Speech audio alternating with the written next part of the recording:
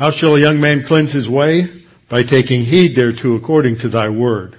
Thy word have I hid in my heart, that I might not sin against thee. Thy word is a lamp unto my feet and a light unto my path. Jesus prayed to the Father, sanctify them in truth. Thy word is truth. For the grass withers and the flower fades, but the word of our God shall stand forever.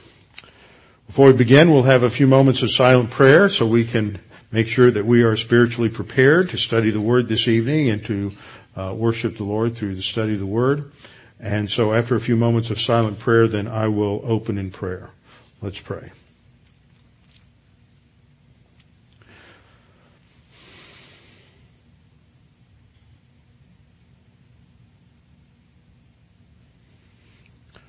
Father, we're so very grateful for the privilege and the freedom that we have to come together to study your word. For the fact that we have your word in good translations, that we can study the Bible, that we can, under the ministry of God the Holy Spirit, come to understand the truth that is there, and that God the Holy Spirit, who indwells us, also fills us with your word and brings it back to our memory so that we may apply it. Father, we pray that as a body of believers we might be a faithful testimony to the world around us, to the importance and the centrality and the sufficiency of your word. And that as we continue our study in Romans, especially this passage we're beginning that deals with the institution of human government, that this might be an opportunity for us to challenge our own thinking with regard to our own relationship to our government. And Father, we pray that you would help us to understand and think through clearly and logically and biblically the things that we're studying. We pray in Christ's name. Amen. Passage this evening takes us into a little bit of a shift, starting in chapter 13, verse 1. Now, for some commentators, usually of a liberal persuasion, and by liberal I mean they don't take the word of God to be inerrant or infallible, they question whether this was originally written by the Apostle Paul because it doesn't seem to fit the context. However, that has been demonstrated to be false by a number of other scholarly studies. One issue here, though, is why does Paul suddenly shift his thinking to government and submission to governing authorities? And I think it grows out of what he has just said at the end of chapter 12, where he's been dealing with specific issues related to Christians and how they relate to other Christians.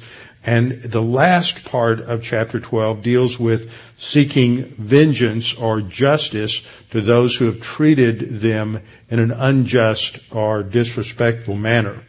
And so I think the segue there is to deal with the proper role of government, and that is covered in just the first 7 verses of chapter 13 before he returns to the theme of loving one another when we get to verse 8. So the focus tonight, and this will take us several weeks to go through this section, having to do with submission to governing authority. So let me just read through and point out a few things on the first 7 verses. This is a nice interrelated section here. Let every soul be subject to the governing authorities, for there is no authority except from God, and the authorities that exist are appointed by God. Therefore, whoever resists the authority resist the ordinance of God, and those who resist will bring judgment on themselves. For rulers are not a terror to good works, but to evil. Do you want to be unafraid of the authority? Do what is good, and you will have praise from the same. For he is God's minister to you for good. But if you do evil, be afraid, for he does not bear the sword in vain, for he is God's minister, an avenger to execute wrath on him who practices evil. Notice that picks up that theme of vengeance from the last 3 verses of chapter 12. Verse 5. Therefore you must be subject not only because of wrath, but also for conscience sake. For because of this, you also pay taxes. I thought that was a timely verse to focus on since April 15th is next Tuesday. Let me read that again in case you missed it. For because of this you also pay taxes, for they are God's ministers, attending continually to this very thing. Render therefore to all their due, taxes to whom taxes are due, customs to whom customs, fear to whom fear, honor to whom honor. Now just let's make a couple of observations as we go through this particular passage. This passage has become somewhat debated, especially among certain branches of conservative politics in recent years, because a lot of conservatives and the conservative wing of the Libertarian Party have a problem with the fact that this government, the administration now in place, seems to be off the rails in terms of its constitutional mandates. They are violating the U.S. Constitution. This has led to some very interesting and wrong exegesis of this particular passage. But we have to work through this very carefully to understand what the scriptures are teaching and what they are not teaching. And unfortunately, there are, in some circles, too many Christians who are so bent on justifying their own political theory that they read their political theory into the scripture instead of actually doing the kind of work they need to study the text and let the text tell them what their political theory should be. I have one or two acquaintances that just absolutely drive me nuts because they're typically spiritually blind Christians. They're so well read on political history and political theory that they do not know how to read the Bible and derive from the text what the principles of governance should be. All they want to do is use the Bible to validate their political theory, and they read their political views into the scriptures. And what I find to be consistent with people of this kind is they have a real hard time submitting to the authority of a pastor who develops an exegetical theology from the scripture. And I have watched some of these individuals over the years that I have known them and watched them church hop. Because as soon as a pastor starts teaching something that challenges their basic presupposition in these areas, well, they decide he really doesn't know what he's talking about, and they go to the next church. And this becomes a pattern for them. And what it shows is that not only do they have a problem with the authority of a pastor, it shows that they basically have a problem with authority in general. Because their problem is with the authority of the government, when they disagree with it. The problem is with their pastor when they disagree with him. And this brings us to the real problem in this whole issue, and that is when the scriptures teach us and talk to us about submitting to an authority, whether it's as individual believers submitting to Christ, or whether it's wives submitting to your husbands, whether it's members of the church submitting to the leaders in the church. When it comes to submission, it's easy. Isn't it easy for us to submit to someone when we agree with them? And what they're asking us to do is what we want to do, and it doesn't really challenge us in terms of our own agenda. But where submission becomes real submission is when the person or the institution in authority is asking us to do something that we disagree with. And if the person or the individual, the institution that is in authority over us is asking us to do something we don't think is right. Now, I'm making a difference here between not our opinion of what is right versus what the scripture says to be right. We all understand that when any authority asks us to do something that violates the direct command of scripture, that as Peter says in Acts chapter 5, we obey God rather than men. But we have too many people who think that their opinion is what's scriptural, and therefore the person in authority can't ask them or expect them to do something because in their opinion that violates their Christian ethic. It probably doesn't. It just violates their opinion. And it comes down to humility.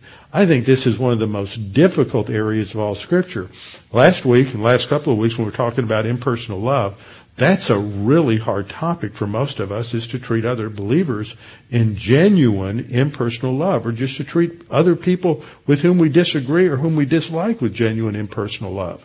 But I think another area that really challenges every one of us when it comes right down to it is when someone in authority over us demands that we do something that we really disagree with and we really don't want to do. And I'm not talking about an absolute disagreement over eternal truth. When somebody wants us to do something that we don't want to do, an employer, the government, and that's what real submission is, and when we humble ourselves and submit to that authority. So that's the real issue underlying this, and I find that this happens in politics. I know most people in this room, and I know what most of us think politically, and most of us are pretty much in agreement on most things. And we understand that there are many things that have been happening under this administration, but they've been happening for the last 30 or 40 years under various other administrations that have eroded the authority of the Constitution as we understand it. And this creates a great problem for us. And this isn't going to change. So the question we have to understand is how does this apply to us in terms of our own thinking? So as we look at this passage, I just want to point out some structural things in the whole paragraph that helps us see how it hangs together. First of all, there's a command that every person, it's a Hebraism, let every soul, but it means let every person be subject to the governing authorities. And then there's an explanation. I missed this first four because it doesn't begin the verse. It's an explanation. Whenever you see a for, it usually introduces a reason or cause for what was just said. And so the reason he makes this command is that there is no authority except from God. And the authorities that exist are appointed by God. Now, I read someone at one time who said, well, look, the ultimate authority of government in the United States is the Constitution. And so he read this as if it were written this way: let every soul be subject to the Constitution, for there is no Constitution except from God, and the Constitution that exists are appointed by God. And that is just such an aberration of the text, because the word authority is in plural in places. It not only relates to the ultimate authority in any national entity, but to the whole chain of command from the highest authority all the way down to the lowest, from federal government all the way down to local precinct government. It's every authority is involved in this, not just the ultimate authority. That was an example of somebody reading their political philosophy into the text to try to make the text validate their view rather than let their view be shaped by Scripture. Verse 2 reads, a conclusion starts with therefore. Therefore, whoever resists authority resists the ordinance of God. So there's a positive command, and then there's a conclusion from that an inference that if the authority is established from God and you're resisting that authority, then you're resisting God Himself and God's ordinance or command. Then there's another explanation. Now, why would this be true? Well, verse 3, Paul says, for rulers are not a terror to good works. Now, I can see some of you saying, well, wait a minute, we've got a lot of court cases going on right now because there are different people, different levels of government. There's individuals in the military, there's individuals in other institutions in our country that are specifically and pointedly going after Christians, and there's a case that's going on right now that involved a cadet at the United States Air Force Academy who had written a Bible verse on the dry erase board in his room, and he was ordered to take it down, and they came in and forcibly erased it. And immediately the lawyers from Liberty Institute went out there to take his case for him. So what do you mean the rulers are not a terror to good works when that kind of a thing is going on. Well, this is the kind of thing that we have to work through because this is written as a universal principle. It was also written at a time when Nero, who was evil and wicked, was Caesar in Rome. So it's not written under an ideal form of government. Goes on in verse 4, another explanation for he, that is the authority, is God's minister to you for good. Then verse 5 draws another conclusion. Therefore, you must be subject. See, it takes us right back to the original command. And so the structure is, he gives the command, he gives the implications of the command in verse 2, he explains what's really going on ultimately in terms of universal principles in verses 3 and 4, then he gives a conclusion that takes us back to the original command.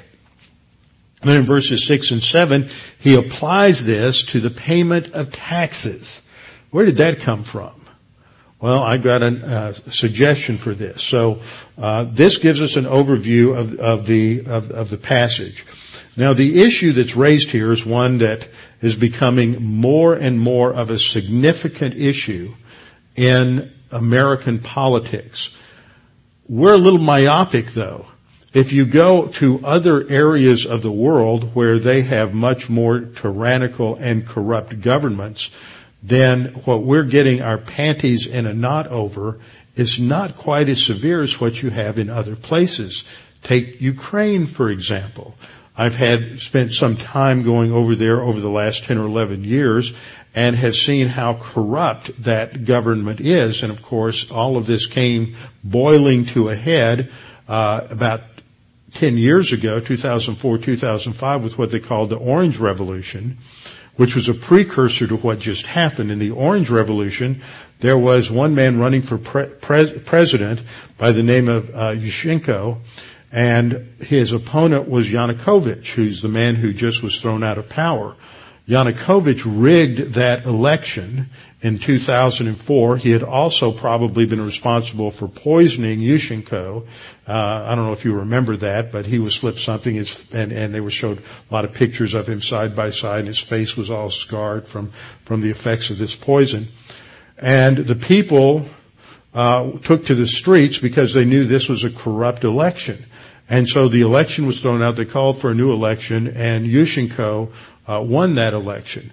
But Yushchenko's saddled with a totally corrupt bureaucracy, one that is influenced by these obscenely wealthy oligarchs who are using their money to influence what's going on. He really couldn't change anything.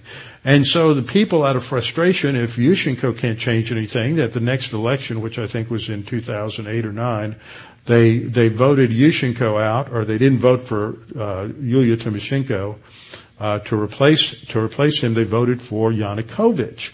If you're going with one side and he can't solve your problems, let's go to the other side. Well, Yanukovych was worse. You're basically choosing between one form of evil and another form of evil. Neither side is really good. There's not a culture in Ukraine that understands what we would think of as the divine institutions. That it's a totally corrupt culture that goes back through a century of corruption under the Soviet bloc, Soviet Empire, and before that you had all of the horrors of the corruption under the Tsars. So there's never been a solid biblical foundation for thinking through the institutions of government. And so they get Yanukovych became president, and corruption just went on steroids. And he spent billions and billions of dollars of the taxpayers' money on his own personal, real estate purchases, and he built a mansion that's worth several $1 billion. It's just unbelievable.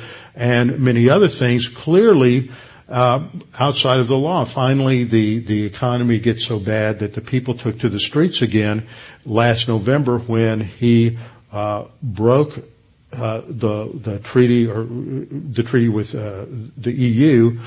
But he was being blackmailed by Russia, as was part of it, because Putin was saying, if you don't break your relations with the EU and join with us, I'm going to triple the cost of natural gas, and all their natural gas comes from Russia. So he was being blackmailed. It's just an absolutely obscene web of corruption and blackmail and personal power politics, as bad as it can get. And so what should a Christian do when you're looking down at almost 100,000 people down in the Maidan Square, and they're setting up this demonstration against the government? Where should you be? And that was a tough question. And when I was over there in January, this was a topic that Jim was teaching from the pulpit at the church, and it was a topic that I touched on in what I was teaching. And there were many Christians in the church who recognized that it wasn't their responsibility to overthrow the government, but it was their responsibility to evangelize and to pray. And they were involved with various Christian groups that were camped out down in the Maidan. They were passing out tracts and doing many other things like that. But it really hit me when I was there that I hear a lot of Christians in America, conservatives, thinking theoretically about what if the government becomes more and more tyrannical? What's the breaking point? And I was watching a scenario in real time when I was in Ukraine where that's exactly where they had arrived. And let me tell you, we're about 100 miles in the air above the depths that they had gone to. I mean, we think we have it bad. Let me tell you, we only think we have it bad. You may disagree with me. You may think, it's terrible. But it's really bad in Ukraine. I mean, it is so much worse when you have people who, on the average, can only make about $400 or $600 a month, and they're living in government subsidized housing, and the government's in such debt that I read a report this morning that they're going to have to default on all of their loans, and that's just going to plunge them into an even worse case scenario. So, but that's where, if we keep doing what we're doing, we're headed in the same direction. We're just not nearly as far down the road as I think some people think they are. But we have to think through our role as citizens. See, and this is another factor that's important for us to think through, is the government that we have and the Constitution that we have is a totally different scenario than the one in Ukraine. It's a totally different scenario than the government of the Roman Empire.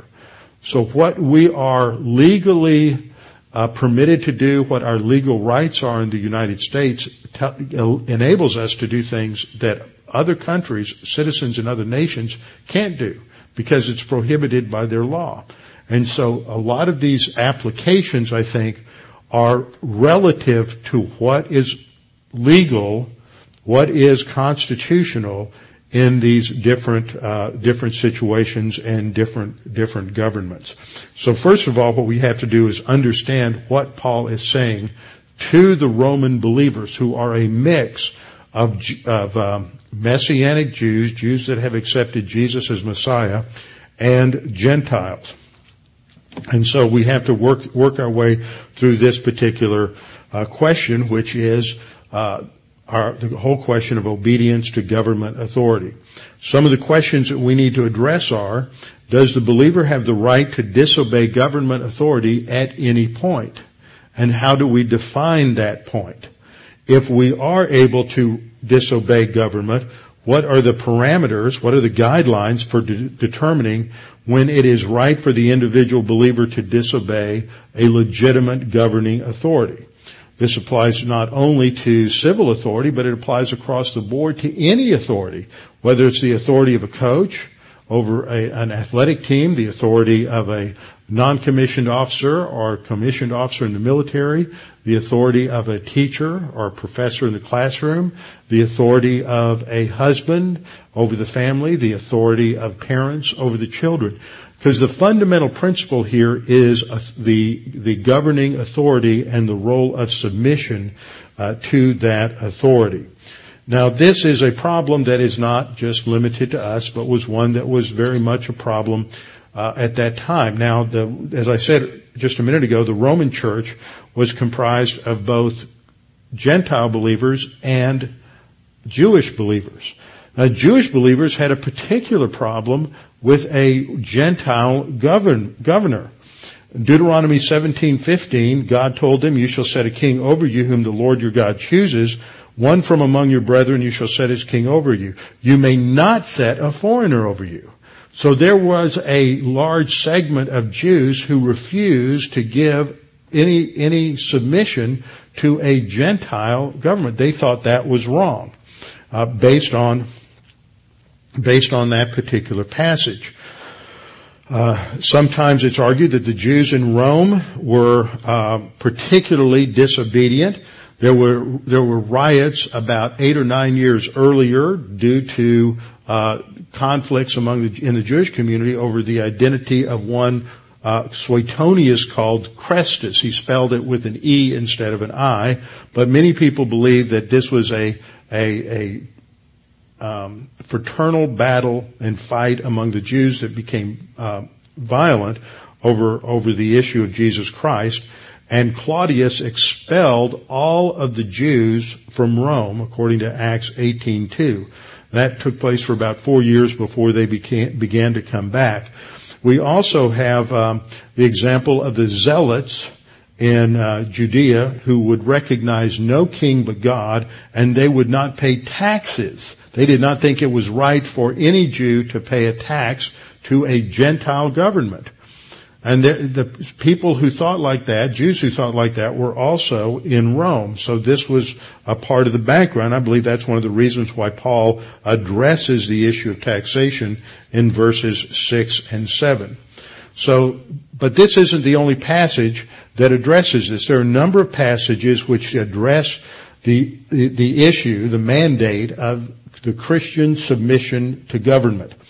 In Mark 12:17, Jesus famously they tried to corner him, the religious leaders tried to corner him, and they asked him about the tax to Caesar, and he said, well, whose image is on the coin? And they said, of course, they were in a trap. They said, Caesar. Well, render to Caesar what is Caesar's. And Jesus validated the tax system. He doesn't question whether it's just or unjust, whether it's an overburdened system. He doesn't address the percentages. He just says you're to give to Caesar what is Caesar's. He validates the authority of the Roman empire's laws regarding to taxation.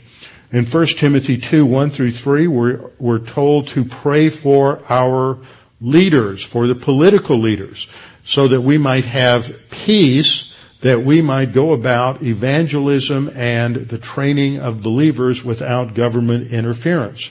In Titus 3:1, we're told to be subject to rulers and authorities, the same verb that's used here in Romans 13:1. In 1 Peter 2:13-17, using again the same verb, he says we're to submit to every ordinance of man. And then there's other passages that give examples in relation to how believers are to handle the situation when they are under the authority of a corrupt pagan government. And so we're going to go into some of the examples, especially in Daniel. Well, let's begin by just breaking down the first two verses. It's one sentence in the Greek, as opposed to 3 sentences that you'll see in your King James or New King James Bible. Verses 1 and 2 represent one sentence in the original Greek. So Paul begins with a command addressed to every soul, which means every person. It's a typical Jewish form of expression. Let every soul or every person be subject or be submissive to the governing authorities.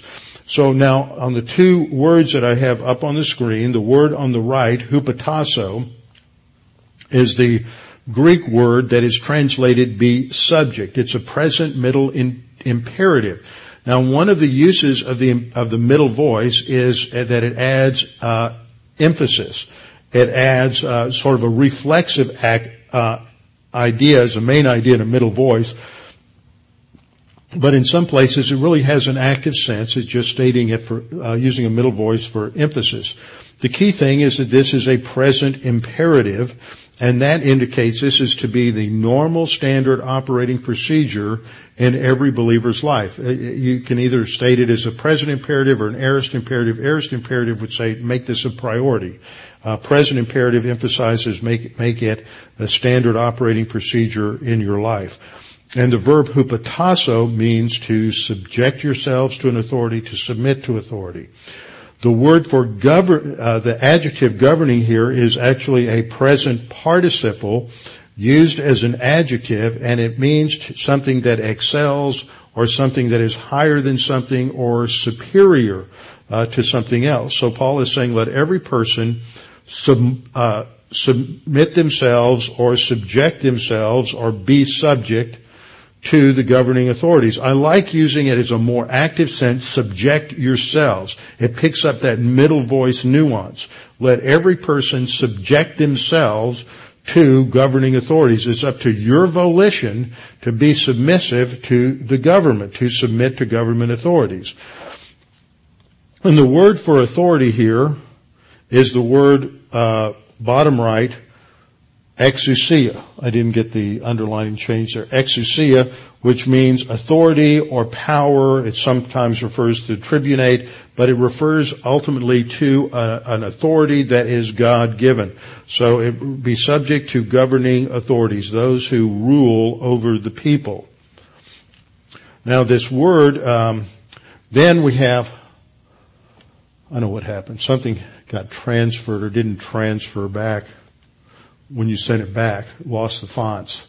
Tasso, which is the idea that the word exousia here related to authority here, and authority here all relates to the Greek word exousia, and that they exist and are appointed by God. And this is the Greek word tasso, and tasso is the last part of the verb hupotasso. Hupa is the preposition. So we see that there is a relationship there in terms of something that is appointed, and we are to be subordinate or submit to that which is appointed.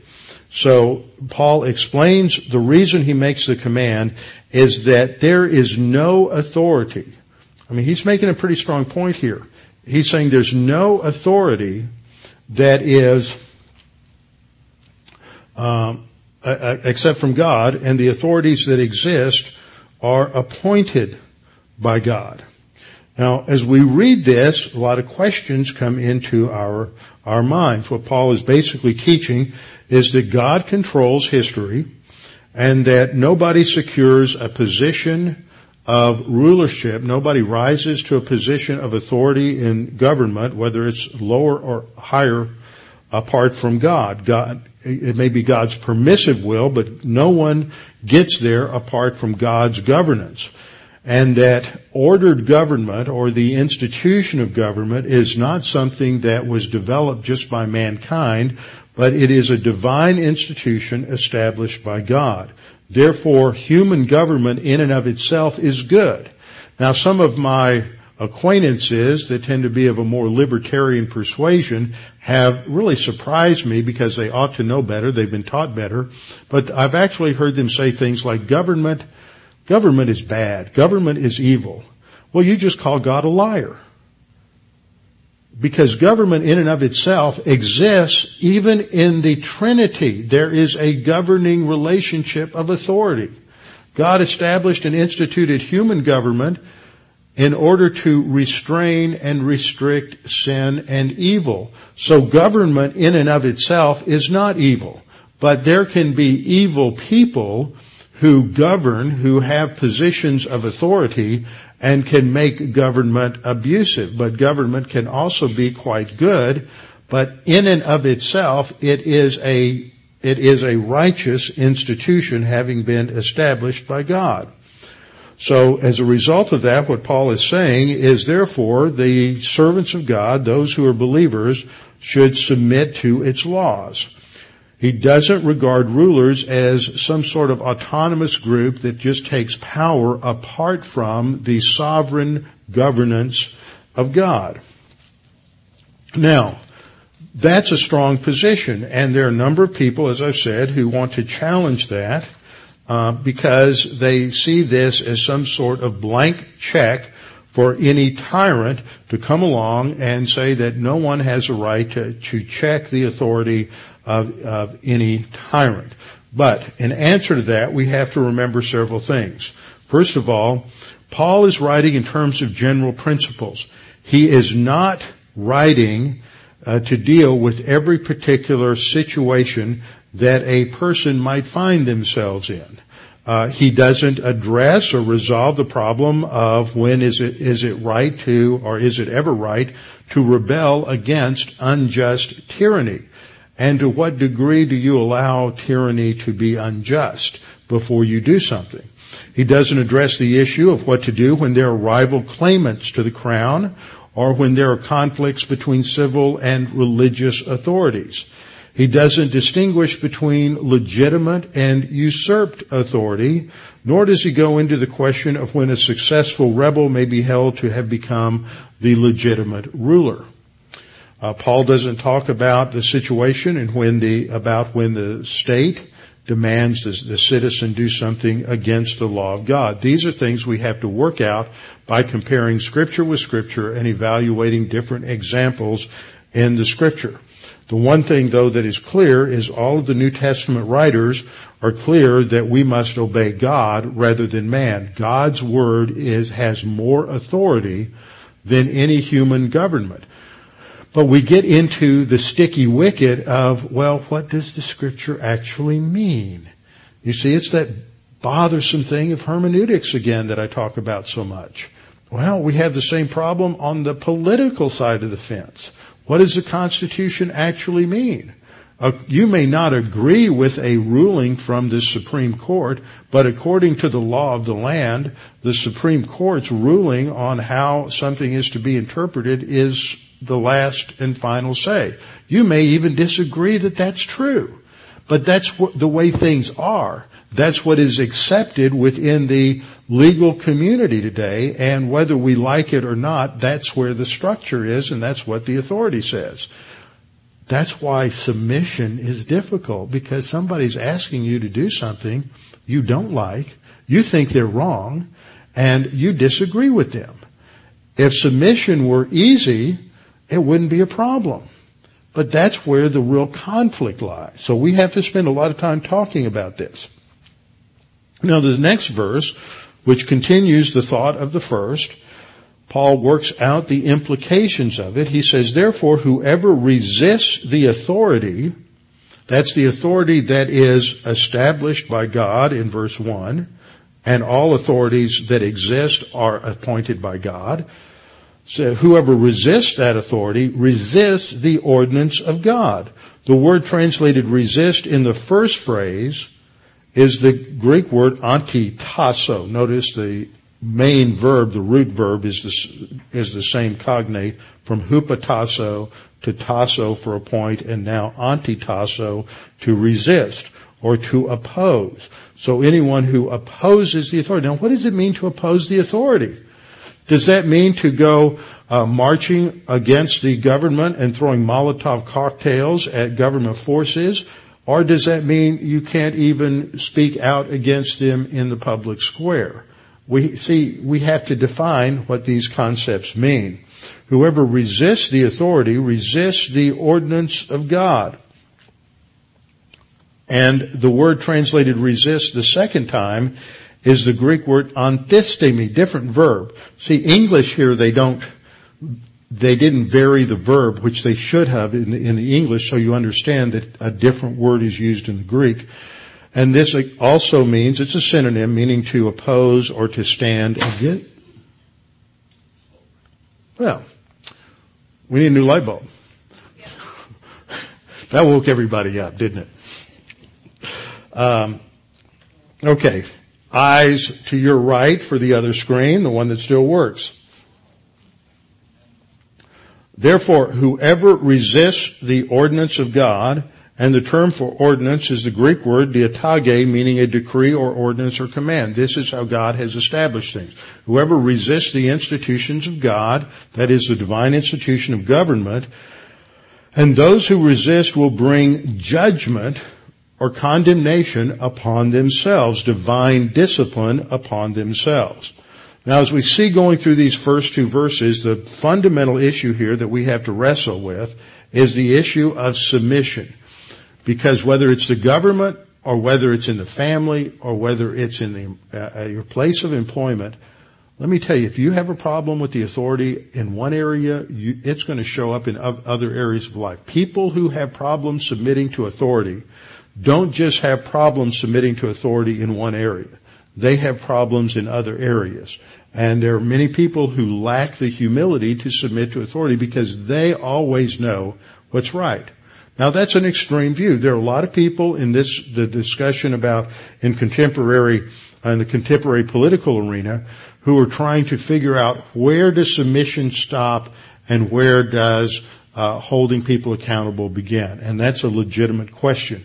But some people just basically have problems with authority. So let's start with understanding what the scripture teaches about submission. First of all, God is the ultimate authority over His creation. Therefore, we are all, as God's creatures, required to submit to God's authority. This is seen in passages like Hebrews 12:9.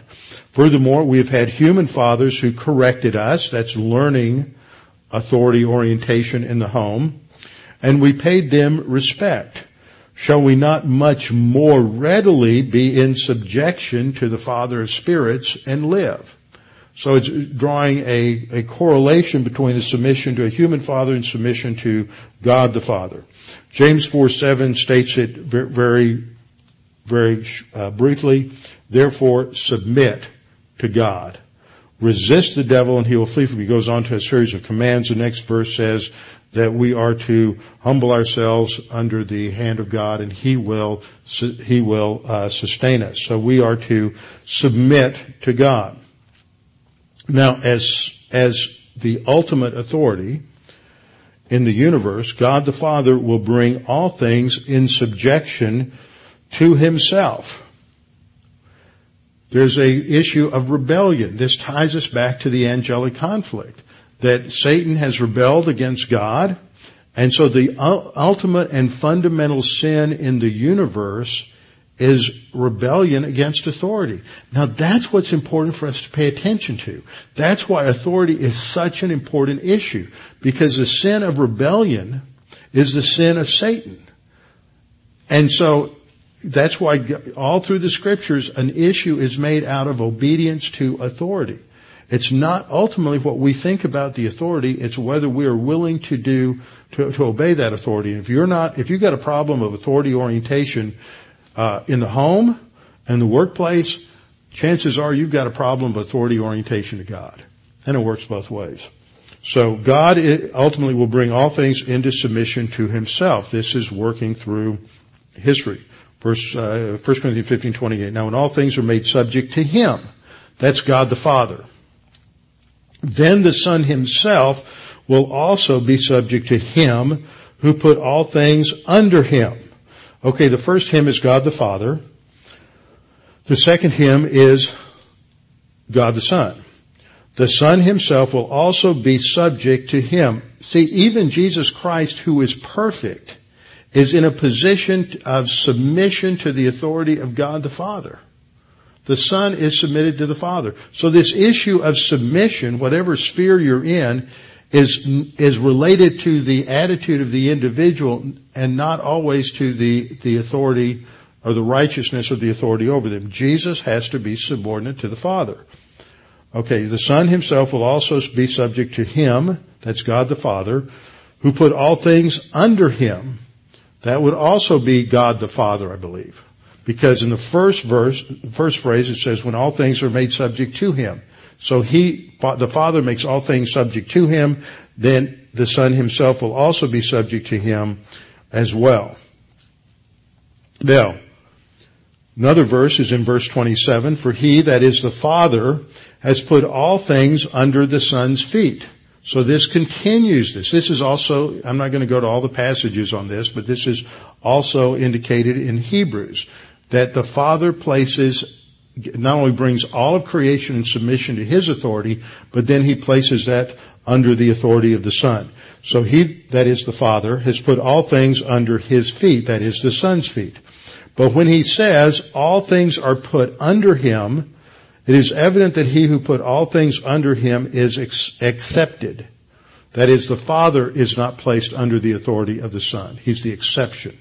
Now, all those words that I've underlined here, has put under, and put under, that's all hupotasso in the Greek. It's all the same verb we're talking about in Romans 13:1, being subject to and submissive to authority.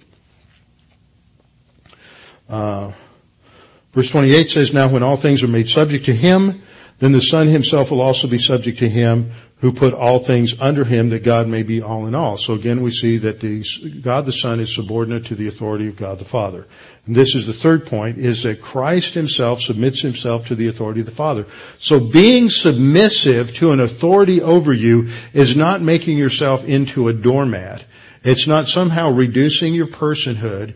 It's not somehow giving up something. Because if anything that you follow along those lines, which has been the sort of the mantra of the feminist movement and every other revolutionary movement in the 20th century, it negates it acts as if submission to authority is somehow makes the person who's submissive less equal to the authority. But Jesus is never less equal to the Father. He is equal in every aspect to the Father. He has equal attributes in every attribute of deity. When he submits to the Father, it doesn't make him less of a person. It doesn't make him less significant. That's the line of the whole women's equal rights movement, is to submit to a husband makes you less of a person. And that's just a crock of biblical skubala. Horse manure in the Greek. 1 Corinthians 15:27. The Father put all things under him, or all things are put under him. The Father puts all things under him. Verse 28. Now when all things are made subject to him, the Father, then the Son himself will also be subject to him who put all things under him, that God may be all in all. Okay. Point 4. All things will be subjected to Christ or brought into obedience to his authority. This is seen in passages like Philippians 3:21, that he is able to subdue all things to himself. Hebrews 2:8, for in that he put all in subjection under him, he left nothing that is not put under him. So the Father puts everything under the authority of Christ. 1 Peter 3:22, he's gone, talking about the ascension. Christ has gone into heaven and is at the right hand of God. Angels and authorities and powers having been made subject to him. So everything is brought under the authority of the Son eventually. Now, that's in terms of subordination to the authority of God. Under point 5, submission in relation to being a believer. Believers are to submit to the authority of human governing authorities. This isn't just in Romans 13. We see this all through the epistles from numerous writers. Titus 3:1, Paul writing to Titus says, remind them to be subject to rulers and authorities, to obey and to be ready for every good work. Same verbiage, same verb there, hupotasso, to be subject to rulers and authorities. Notice both words are in the plural. So it's not just restricted to the ultimate authority. It wouldn't be restricted to just the American Constitution. We all know that the ultimate body of law and authority in the U.S. is the Constitution. And and everyone from the president down to the lowest citizen is accountable to the U.S. Constitution. But the Constitution delegates and defines the role and authority of each member of government and limits their authority. But we are to submit to rulers and authorities. There are multiple. There are many different rulers and many different, not just the ultimate authority, but everyone that is established by the Constitution. We are are to be subject to those rulers and authorities from local government all the way up to federal government. 1 Peter 2:13, Peter says, therefore submit yourselves to every ordinance. That's every law Submit yourselves to every ordinance of man for the Lord's sake, whether to the king as supreme, and then it goes on. Now what we have to remember there is there are exceptions. This is what happens when Peter and John are told by the Sanhedrin that they are no longer to proclaim the gospel of Jesus Christ. And they say, we can't do that because we have to obey God rather than men.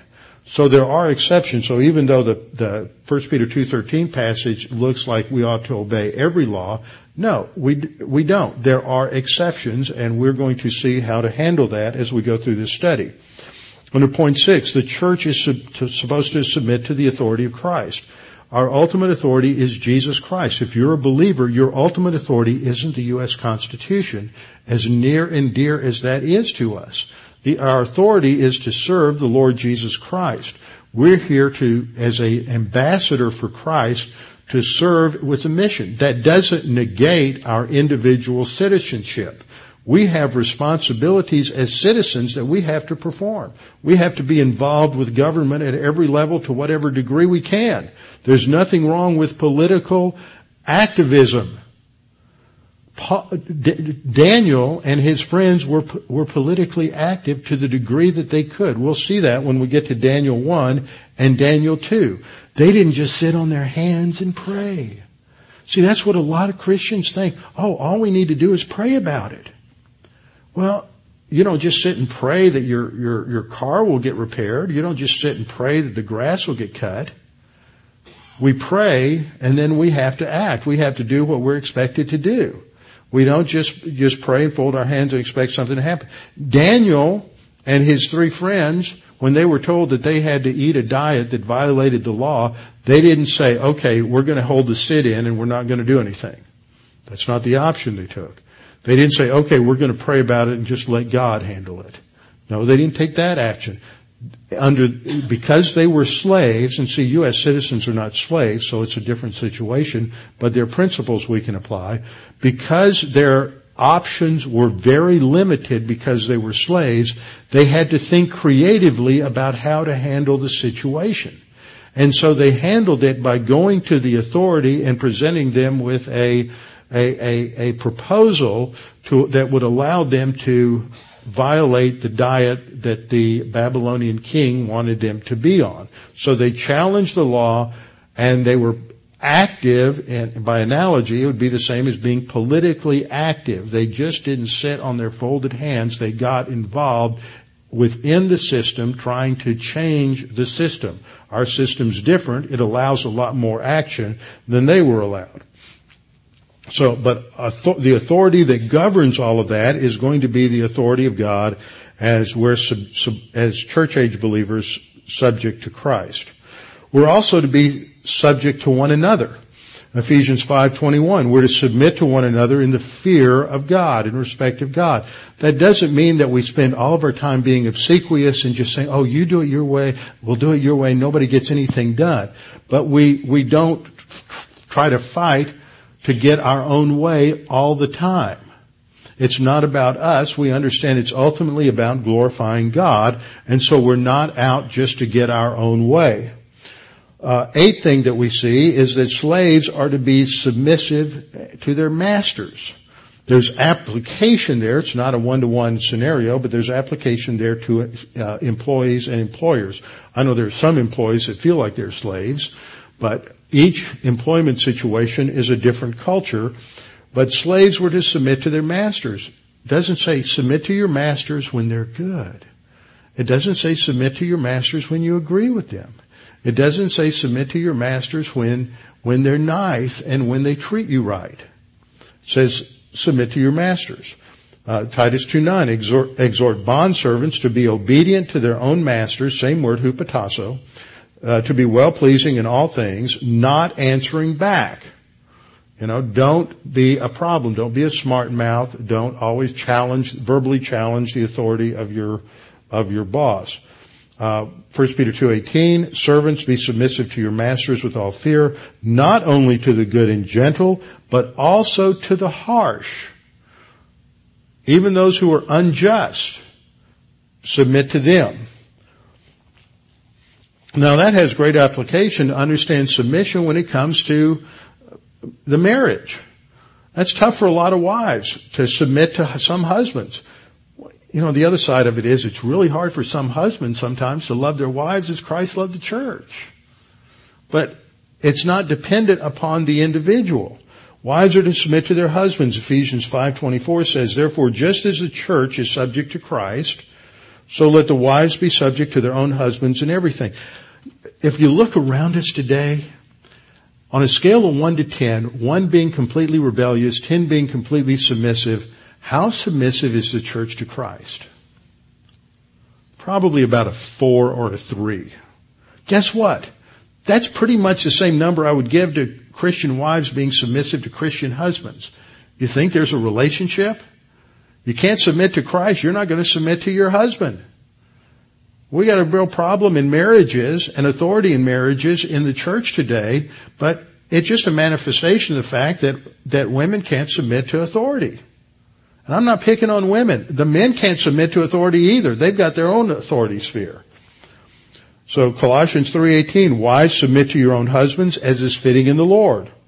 1 Peter 3:1, wives likewise be submissive to your own husbands, that even if some do not obey the word, you know, that's comparable to that harsh employer that the slave has to be submissive to. That even if some do not obey the word, they without a word may be won by the conduct of their wives. That's not a promise that they will be won. It's that you're going to, you know, it's the old saying, you're going to attract more flies with sugar than you are with vinegar. And wives, if you're not submissive to your husband, you're going to have a much more difficult time ever communicating the gospel to them than if you are submissive. Titus 2:5, to be discreet, wives are to be discreet, chaste, homemakers, good, obedient, that is submitted to their own husbands, that the word of God may not be blasphemed. And then finally, in 1 Peter 5:5, the young are to submit to the elders. Likewise, you younger people, submit yourselves to your elders. Yes, all of you be submissive to one another and be clothed with humility. That's the real bottom line issue. For God resists the proud, but gives grace to the humble. If you can't learn to submit to the right sphere of authority around you, then that's because you've got a problem with humility. And you think you know more than the person in authority. And you think you know more than God because you're going to say, God, that's great for everybody to obey whatever the authority is, but you didn't really mean it in my case. Because if you knew what a loser this person was, you wouldn't be asking me to submit to him. If you really understood how evil this Obama administration is, you wouldn't be telling me to submit to it. If you really understood how the horrible things that happened under the Bush administration, you wouldn't be telling me to submit to that authority. It's not qualified. We're to be an example of authority orientation and humility to the angels and to man. We'll come back and look at this more and more in the coming weeks. Father, thank you for this opportunity to study this evening. We all need to be challenged in this area of our mental attitude of humility and submission to the authorities that are set over us. For that is one of the most important areas of our corporate testimony and our individual testimony before both the angels and other human beings. And we pray that you would help us to see the areas in our own lives where we need to really address this issue of authority. And we pray this in Christ's name. Amen.